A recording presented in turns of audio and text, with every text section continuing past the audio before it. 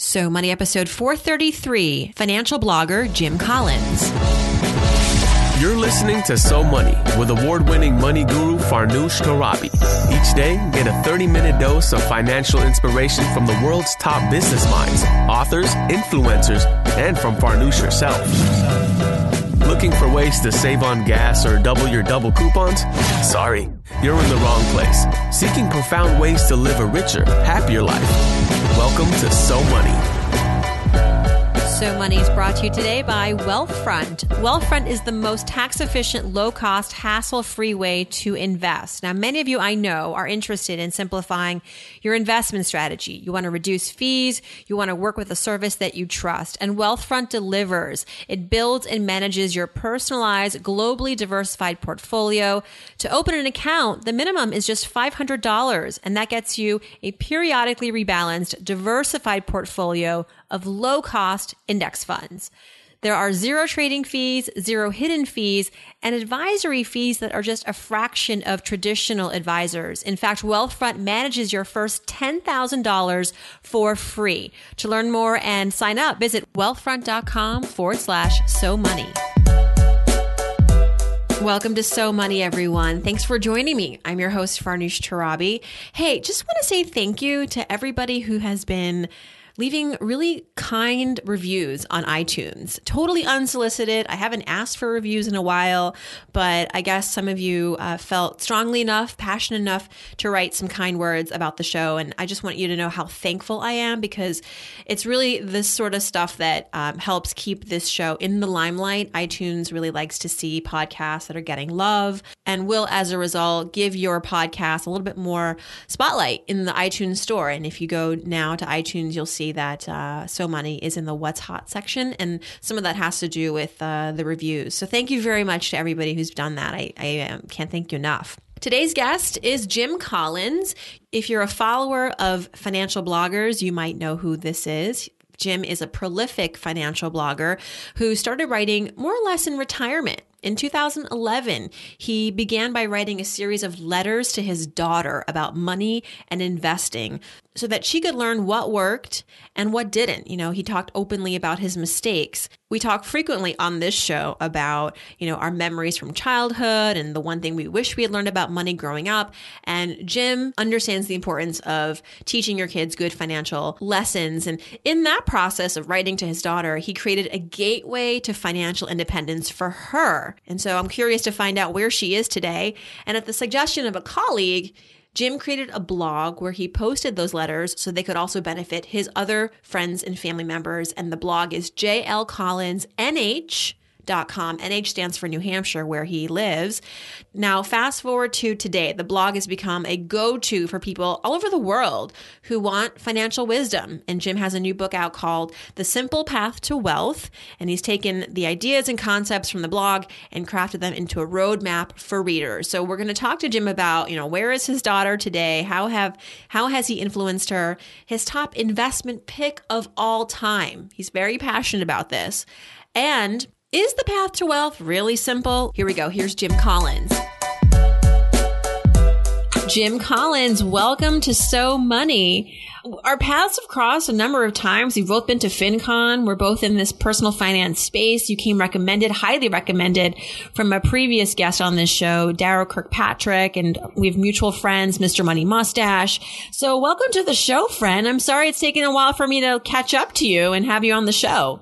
Well, thank you so much, Farnoosh. It's an honor to be here. And it's, as you mentioned, you and I have met. We haven't spent as much time together as certainly I would have liked. So it's fun to get to do this with you.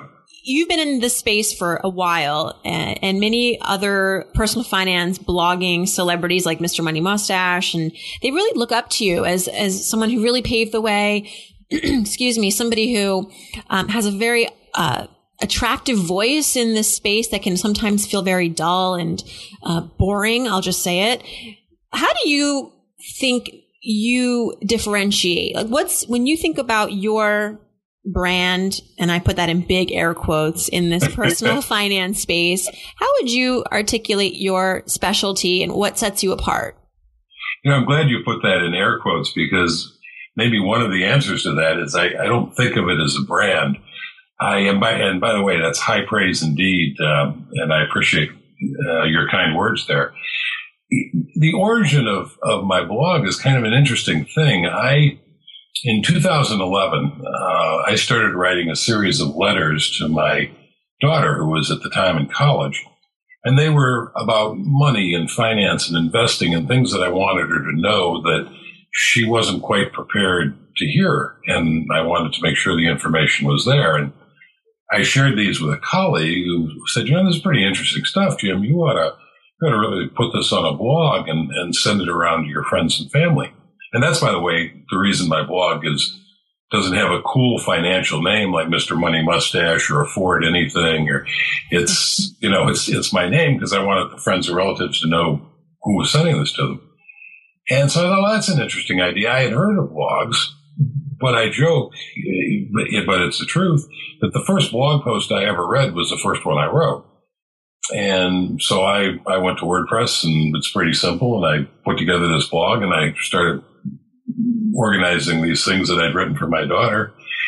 And, of course, my friends and relatives didn't read it, but over time I developed the international audience I have now. And Mr. Money Mustache and some others have been very generous in their praise of my work, and particularly what's come to be known as the stock series on the blog. And they connect with it. I was talking to the Mad Fientist, who's another brilliant financial blogger out there, and who, if you haven't interviewed him already, should be on your show. The Mad Scientist? The Mad Fientist. Fientist. Fientist. I like that already. Yeah, I will. I'll get Sophia on that. Yeah, and I'll ask her to remind me, and I'll send you an introduction, or send her an introduction. That's cool. I like his title. But I was saying, he does brilliant work. But he and I were talking yesterday, and he said, I don't even bother in the investing side. I just link to your stock series. and that's coming from a guy like that, or coming from the likes of Money Mustache. That's high praise indeed. But I never set out to create a brand. And all I set out to do was to give information to my daughter. And I'm still a little stunned that other people find it of interest and are following along, and I'm honored by that. And I'm thrilled when I get emails and comments on the blog where people say, "You've changed my life. I'm retiring years sooner than I would have otherwise. I have a whole different." Perhaps the biggest compliment I get, at least in my own head, is when people say, Jim, for the first time, this investing stuff really makes sense. You make it understandable to me. Mm-hmm. And that was my target, because my daughter has better things to do with her life than fool around with investing. She knows it's important. She wants to get a few key things right, and then she wants to be done with it and move on. And that's kind of who I write for. Well, I'm as you're speaking, I'm on your website and I'm looking at your stock series, and I'm looking forward to diving further into this. I think that there's a lot of mixed messages out there about how to invest. What's your philosophy? What's your overarching philosophy on investing? And you said you've been investing since 1975. Right.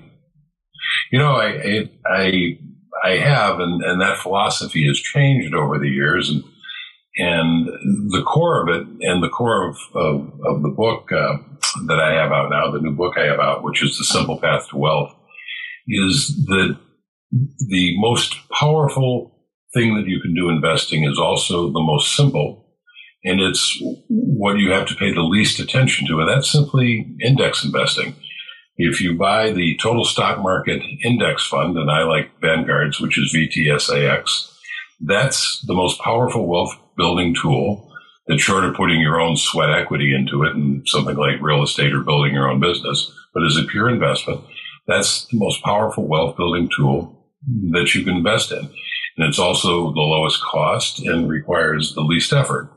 And I say to my daughter, and by extension to my blog audience and now my book readership, when you are working and you are saving money that you're then investing, that cash flow smooths the volatility of stocks, because stocks, while they're very powerful in terms of building wealth, it's also a wild ride. And so you want to have something that smooths that ride. And when you're working, you are in the wealth accumulation phase, as I put it. And that ongoing flow of money from your earned income is what smooths the volatility of stocks. And that actually makes that volatility work for you, because when the stocks plunge, as in the market, you can be guaranteed periodically will plunge, and nobody can predict that. Your continued investment takes advantage of that. So for my daughter, who's in her mid-20s now, to say you want to buy VTSAX and you want to put as much money in it as you can, whenever you can, and don't worry about it otherwise. Just let it ride.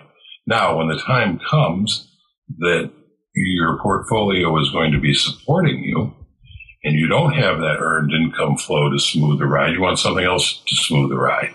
And at that point, I suggest you add the Total Bond Market Index Fund, which is VBTLX, and bonds serve the function of smoothing the ride to stocks. And what the allocation percentage will be between those two is really a function of your risk tolerance. The more stocks you have, the more powerful your growth over time will be, but the wilder the ride. The more bonds you have, the slower the growth, but the smoother the trajectory. Does that make sense? Yes. And I'm actually looking at your 9 basics in the Simple Path to Wealth. And the first one, interestingly enough, is about your partnership. And you say, avoid fiscally irresponsible people, never marry one, or otherwise give him access to your money. Remember, I'm writing this for my daughter. Yes, right.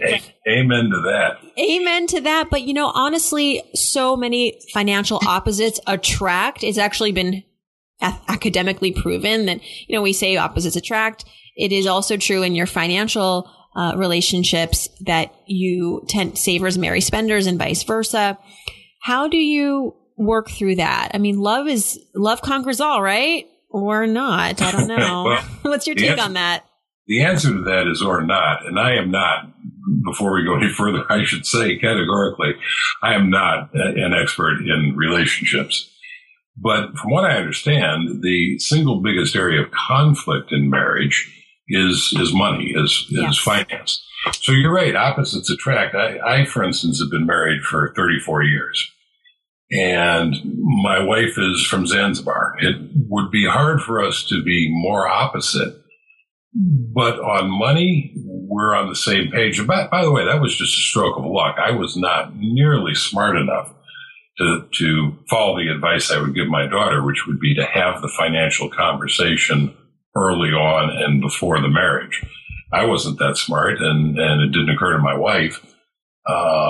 And maybe on a subliminal basis, when we were dating, we had a sense that we were both financially responsible, but it was never a conversation. So in a sense, I just got really lucky.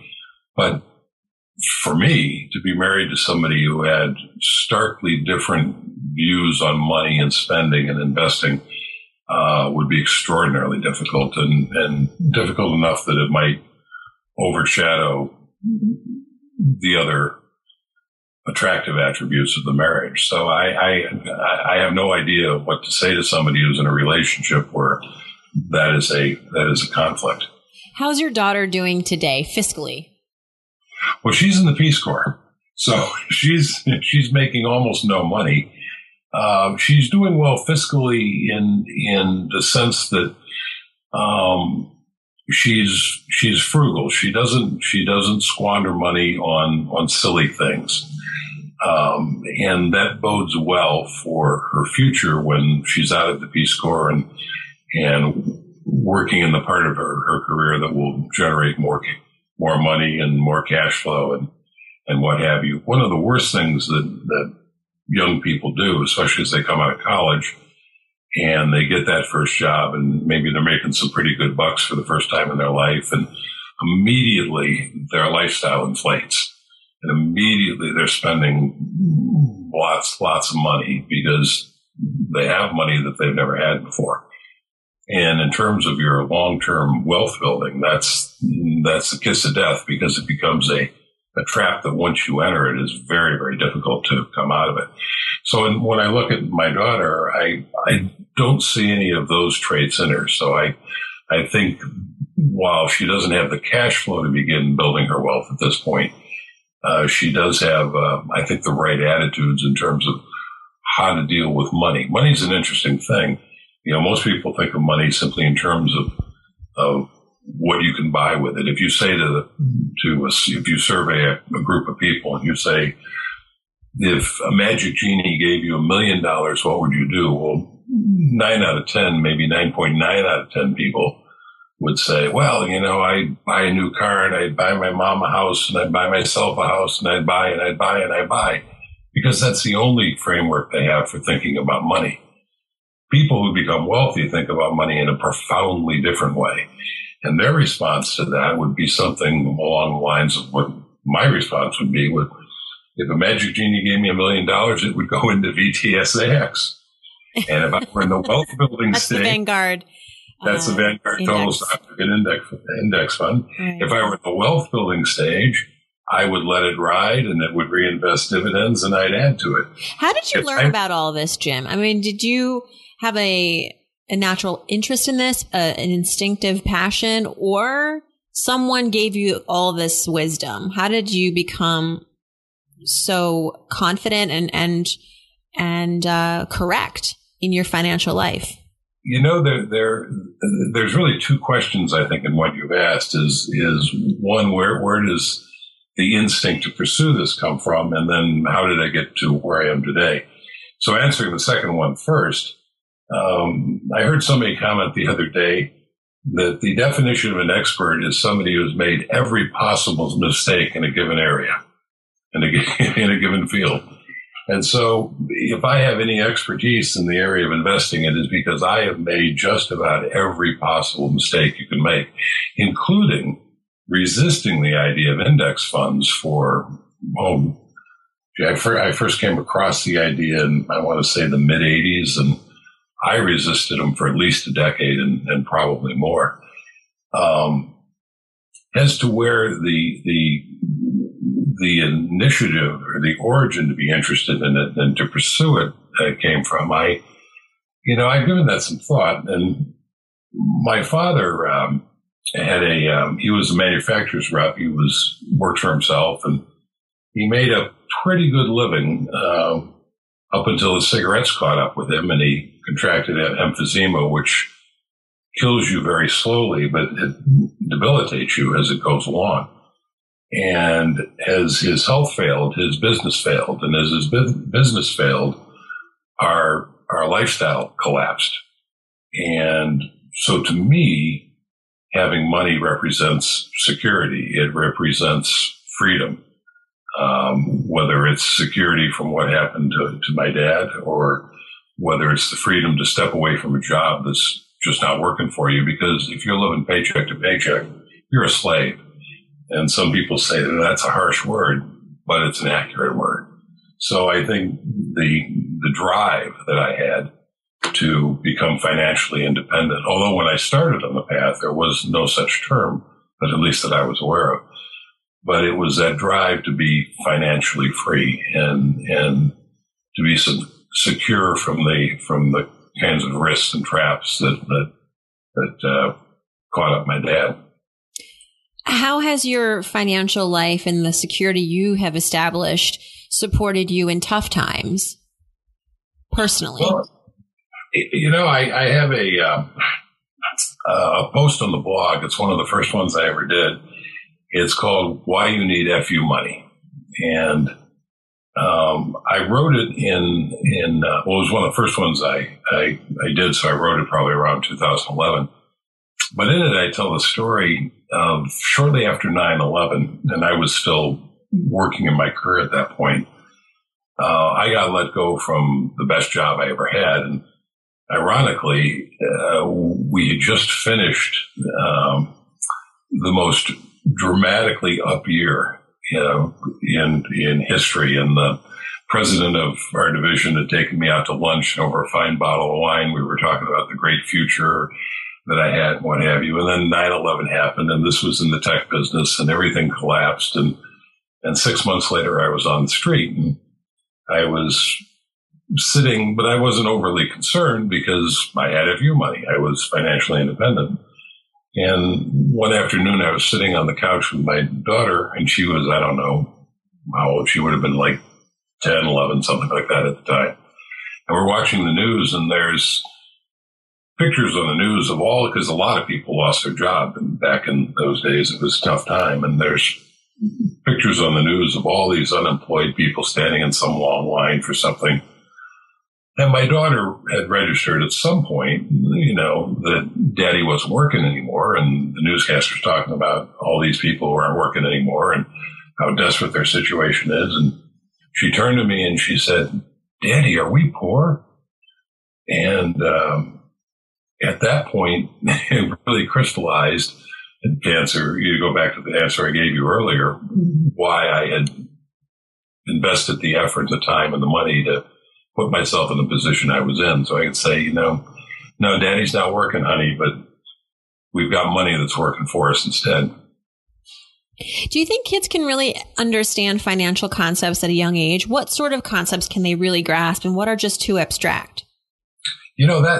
That's a great question that I don't really have the answer to, because frankly, I messed up with my own daughter. Because I think this is Why do you say that, though? She sounds like she has a really strong head on her shoulders, and most parents wouldn't have done half the education that you provided to her. Well, here's what, first of all, thank you. And I think, people have complimented my daughter almost since the day she was born, and she is a remarkable kid. And every parent says that, but other people say that about our daughter. And I think probably the best thing I did was just to stay out of the way. I've come to the conclusion that there's relatively little that parents can do to positively influence their children. Need a website? Why not do it yourself with Wix.com? No matter what business you're in, Wix.com has something for you. Used by more than 84 million people worldwide, Wix.com makes it easy to get your website live today. You need to get the word out about your business. It all starts with a stunning website with hundreds of designer-made, customizable templates to choose from. The drag and drop editor. There's no coding needed. You don't need to be a programmer or designer to create something beautiful. You can do it yourself with Wix.com.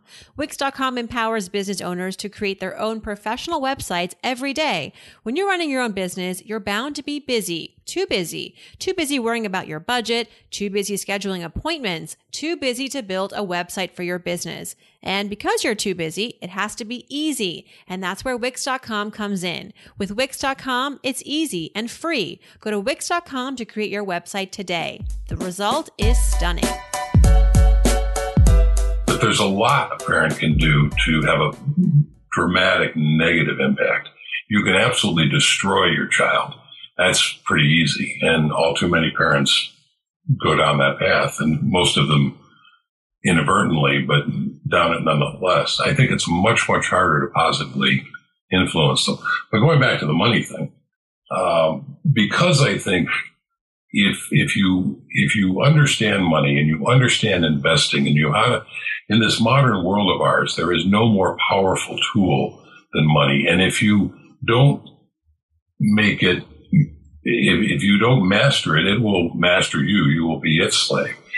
And if you do master it, the freedom it gives you and the independence it gives you and the range of options it opens up are so dramatic that obviously I wanted that for my daughter. And the mistake I made is I pushed it too soon and too hard, and I think I kind of turned her off. And now that she's an adult, she's kind of coming around. And as I said earlier, she's got a solid head on her shoulder, but she's not. I would like it if she was enthralled with this stuff as I am, but it's not where she wants to spend her time. And actually, that was an epiphany for me. She came home from college one day, and I started up the conversation about money yet again. And she stopped me and she said, Dad, I get it. I know this is important. I just don't want to have to think about it. Come on, Dad. Stop it. Yeah.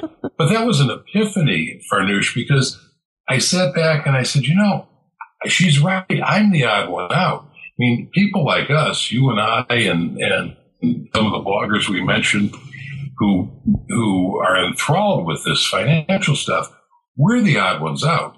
The vast majority of people have more important things to do. They want to go cure diseases and build bridges and negotiate treaties and work on human rights, which is my daughter's thing. And you know, they don't want to be involved with this investing thing. But yet, if they get just a couple of things right, and this is what I talk about on the blog and now in the book, if you get a couple of things right, my daughter and people like her can set it up, set it and forget it, and get enormously powerful results while they're going off doing the things that they really want to do. I was talking to, well, actually, I don't think he'd mind if I shared it. I was talking to the mad scientist yesterday, and he's, as I said earlier, he's a brilliant guy and well worth reading. But he was telling me about how, yeah, you know, I got some cash and it belongs in the market, but I'm just kind of holding off because maybe the market will pull back. Well, that's a critical mistake because nobody knows what the market's going to do. I understand the media is filled with people that are telling you they know what it's going to do, but they don't. Nobody does. And if anybody did, they'd be more famous than Warren Buffett and 100 times richer. So nobody knows what the market is going to do. It's a classic mistake that this brilliant guy is making, but he's making it because he's so involved with it, and it's so tempting to think, maybe I see something here, when you're really kind of fooling yourself. And I say that because I've spent 40 years thinking, maybe I see something here. Right. And I've had enough experience to know every now and again I'm right, but a lot of the time, I wasn't really seeing anything. So, when did you have your aha moment that I'm not seeing anything? I mean, when did you wake up to that ultimately? I don't know that there was an aha moment, but there was a television program called Wall Street Week, hosted by Louis Rukeyser, who sadly has passed away because he was a brilliant commentator on this stuff. And every Friday evening, he would host a program about the stock market and what had happened as he would say, in the week just past.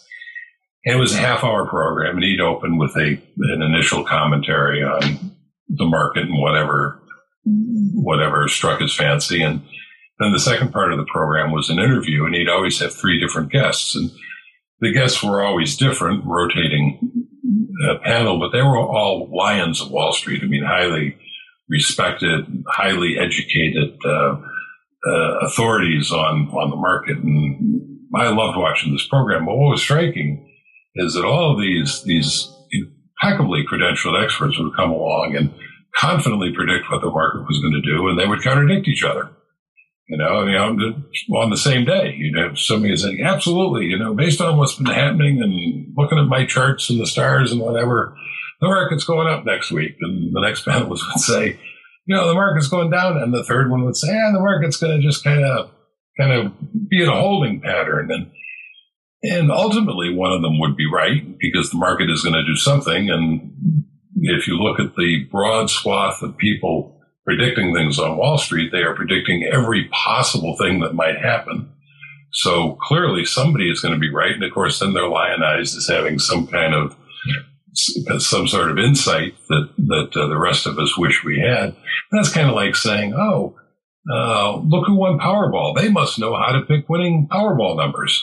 Let's listen to them pontificate on how to pick winning Powerball. Well, no, they don't. They got lucky. You know, every possible Powerball combination had been selected by somebody. Somebody was going to win. It doesn't mean that they know anything about picking Powerball. Right.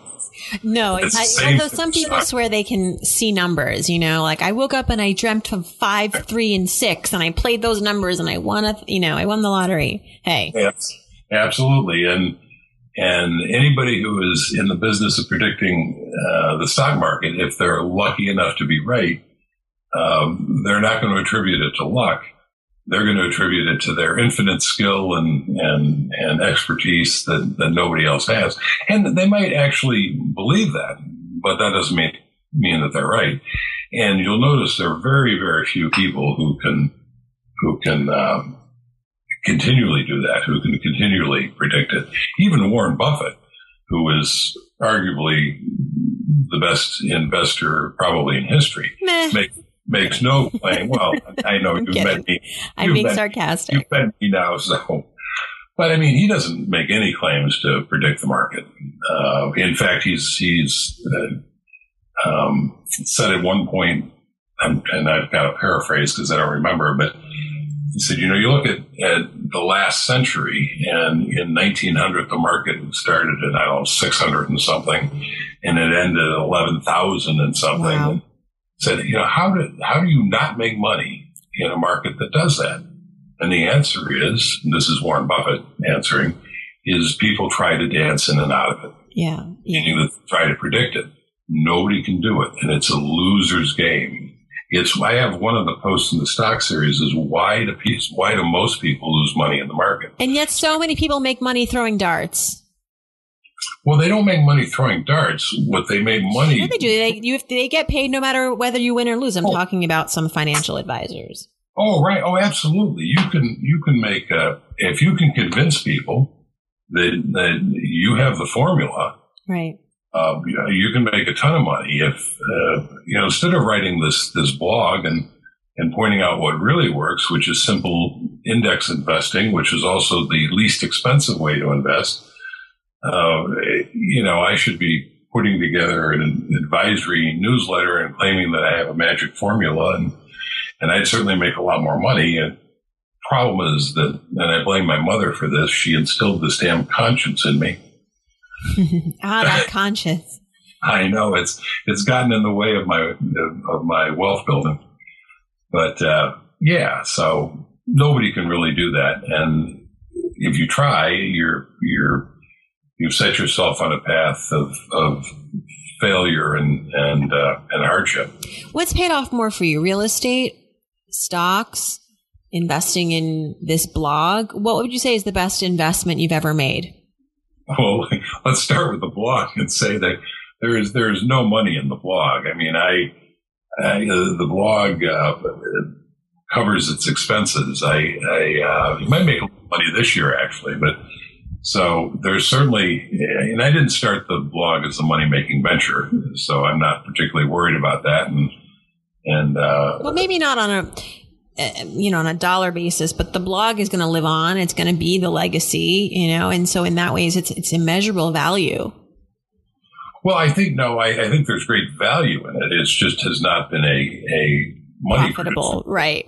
And that was never my intention. As I say, I launched it as a means of basically storehousing this information I wanted for my daughter, and now it's taken on a larger. Now we're all consuming it.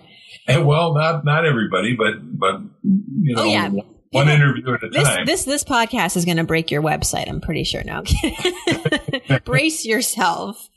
Well, Jim. Actually, I have some great tech support now. That's the other thing is the blog has grown. The cost of maintaining it has grown. So, it's a couple of years ago I had to figure out, because I was willing to do this without making money.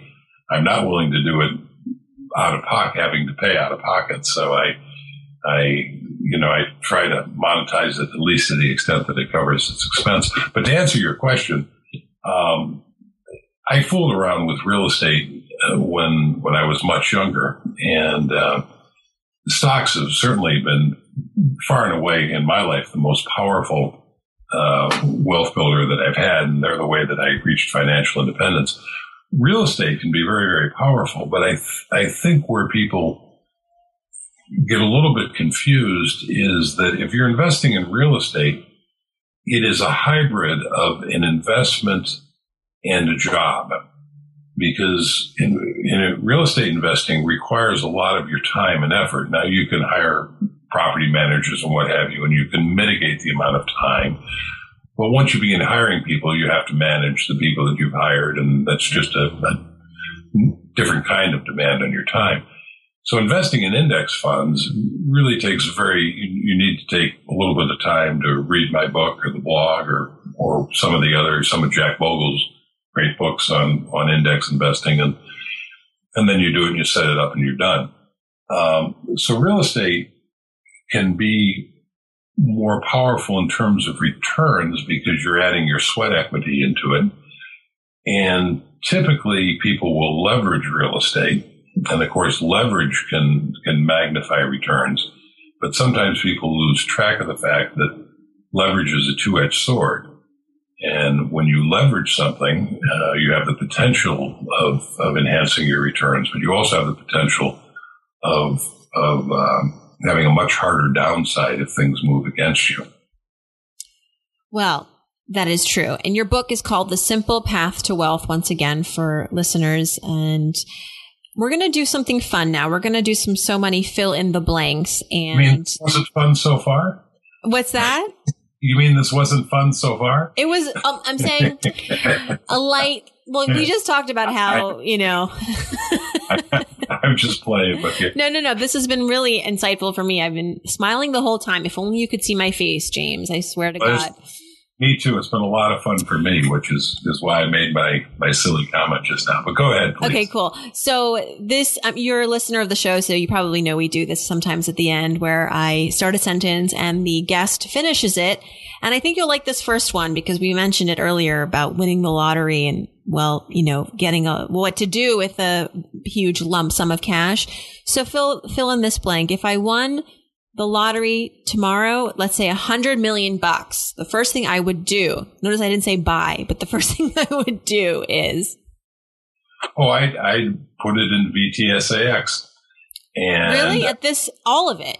Oh, absolutely. I would put 100% of it in VTSAX, and I am at the wealth preservation stage. I am currently living on my portfolio. I'm fully retired. As we discussed, the blog doesn't make any money. So I would invest it, and now I would draw down on it. If I were younger, I would invest it and just let it ride, but using the 4% rule, which real briefly says that you can. There's been research called the Trinity study done on this, and I have a couple blog posts on it if people want the details. But basically, it says that in the vast majority of scenarios, you can pull 4% of your portfolio and do that indefinitely, and it will support you. So if you gave me $100 million, I would say thank you. I would put it in VTSAX, and I would have $4 million a year to spend. And that's and then what would you do? Would you change your lifestyle at all?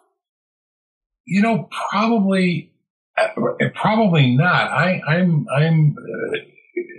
in a position where there's really nothing I want that I can't have. Now, let me put in a caveat. My wants are very few. I mean, I've just never been somebody who wants a fancy car or a fancy house or a mansion or that sort of thing. So that's a caveat that my part of the keys of wealth. It's not just how much money you have, it's how much money you need. And it's the balance of those two things. So going back to that 4% rule. So if you need $100,000 a year to spend and you have $1 million, you don't have enough to retire because $1 million is only going to throw off $40,000 a year. You need $2.5 million. Now, if you need $100,000 a year to spend and you have $5 million, well, you've got twice what you need. So it's not just a raw number of how much you have. It has to be put in context of how much you spend. So I guess with $100 million, one of the things that I don't have that I would like to have and that I would need a whole lot more wealth to have than I have would be I'd love to be able to fly private. I don't think I want to own a plane. I want to, especially now with these ridiculous lines in the airport. TSA needs to. And I think I forget the name of the company, but there are companies where you don't actually own the plane, but you buy NetJets and NetJet, exactly. Right. So I would do a NetJet kind of thing, but that requires a level. You could probably just buy your own plane at that point. Yeah, but I wouldn't want my own plane because I don't like to own stuff. So I would much rather do a NetJet kind of thing and let them worry about maintaining the plane. So that's a long answer to your question. No, but it's good. I like all the steps we went through. Yeah.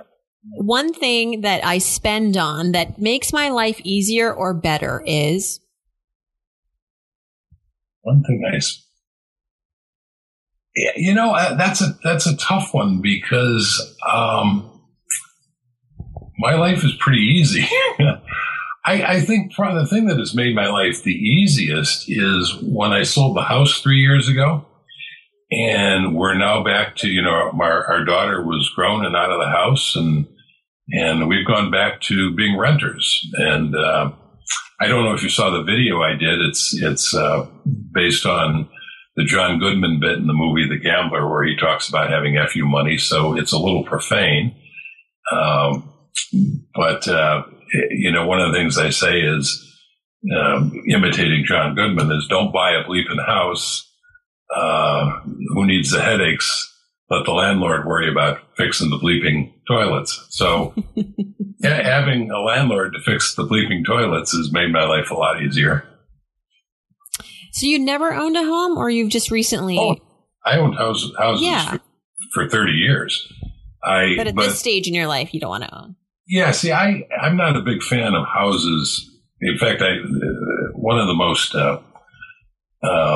well-read posts on my blog is titled "Why Your House is a Terrible Investment." And it has gotten me both the most love and the most hate of anything I put up. I see houses as an expensive indulgence. And if you can afford them and it's an indulgence you want, then by all means buy a house. And as I say, I'm not opposed to owning houses. I owned them for 30 years. The first one we bought before my daughter, first ones I bought were investment real estate, but that's a different story.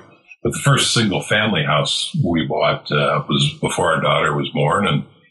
And we happened to find this century house that we really loved, and we decided we wanted to own it. And so we bought it. And then our daughter was born. And when we moved to New Hampshire, we went looking for a house in the school district, the community school district we wanted. But we could afford to do that. But if you're on the path to building your wealth, you want to think long and hard about buying a house at all. And if you buy one, you want to buy the least house you can afford. If building wealth is important. When I donate, I like to give to blank because. Well, actually, I have a post on that too, titled "How to Give Like a Billionaire." And yeah. How do you give like a? Well, basically, I Warren Buffett. Yeah, not quite at that level, but a few years ago, I don't know, it's more than a few, I guess now, my wife and I established the J.J. Collins charitable fund, which is with Vanguard. Vanguard has, I'm drawing a blank on what they call it, charitable, what do they call it? Anyway, it's where you can donate a lump sum of money, and then they in turn invest it, and you distribute it to the charities of your choice. Where you tell them to trust. Is it like a charitable trust? It's kind of like a trust, and there's a term for it, Farnoosh, and that's okay.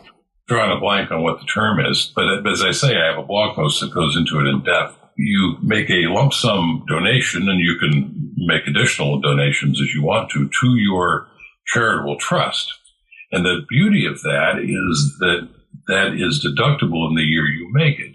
And last but not least, I'm Jim Collins. I'm so money because I know you've been thinking about this one for a while. Because I just wrote a book, Your Simple Path to Wealth. Did you like writing the book? I mean, it's different than writing your blog, but. Gloria Steinem was one, if I'm remembering correctly, was once asked that question if she liked writing. And her response was, I like having written. Yes. And that's my response. I find writing to be sheer drudgery and hard work. I love the result. I love looking back on it and reading it and saying, hey, that worked out pretty well. I kind of like that. But the actual process of writing, and if I'd known how much work this was, Farnoosh, to do this book, which I've been working on for 2.5 years. And when I first started it, I was predicting, it'll be out by that Christmas. Yeah, right. Here we are 2.5 years. If I'd had any idea how much work it was going to take, it wouldn't exist. But I love the fact that I've done it. The process, not so much. I've heard that quote before. I didn't know who it was attributed to. You say it's Gloria Steinem. I'm pretty sure. I just Googled it. I think some people are saying it's Dorothy Parker. Well, it could be. I also heard it might have been somebody else. So it's a good quote. No wonder people are borrowing it. It's a good quote. It makes sense. Yeah, and maybe that I heard Gloria Steinem say it at one point, just like Somebody's going to hear me say it on this interview. And they'll say, Jim Collins had a brilliant statement. Yeah.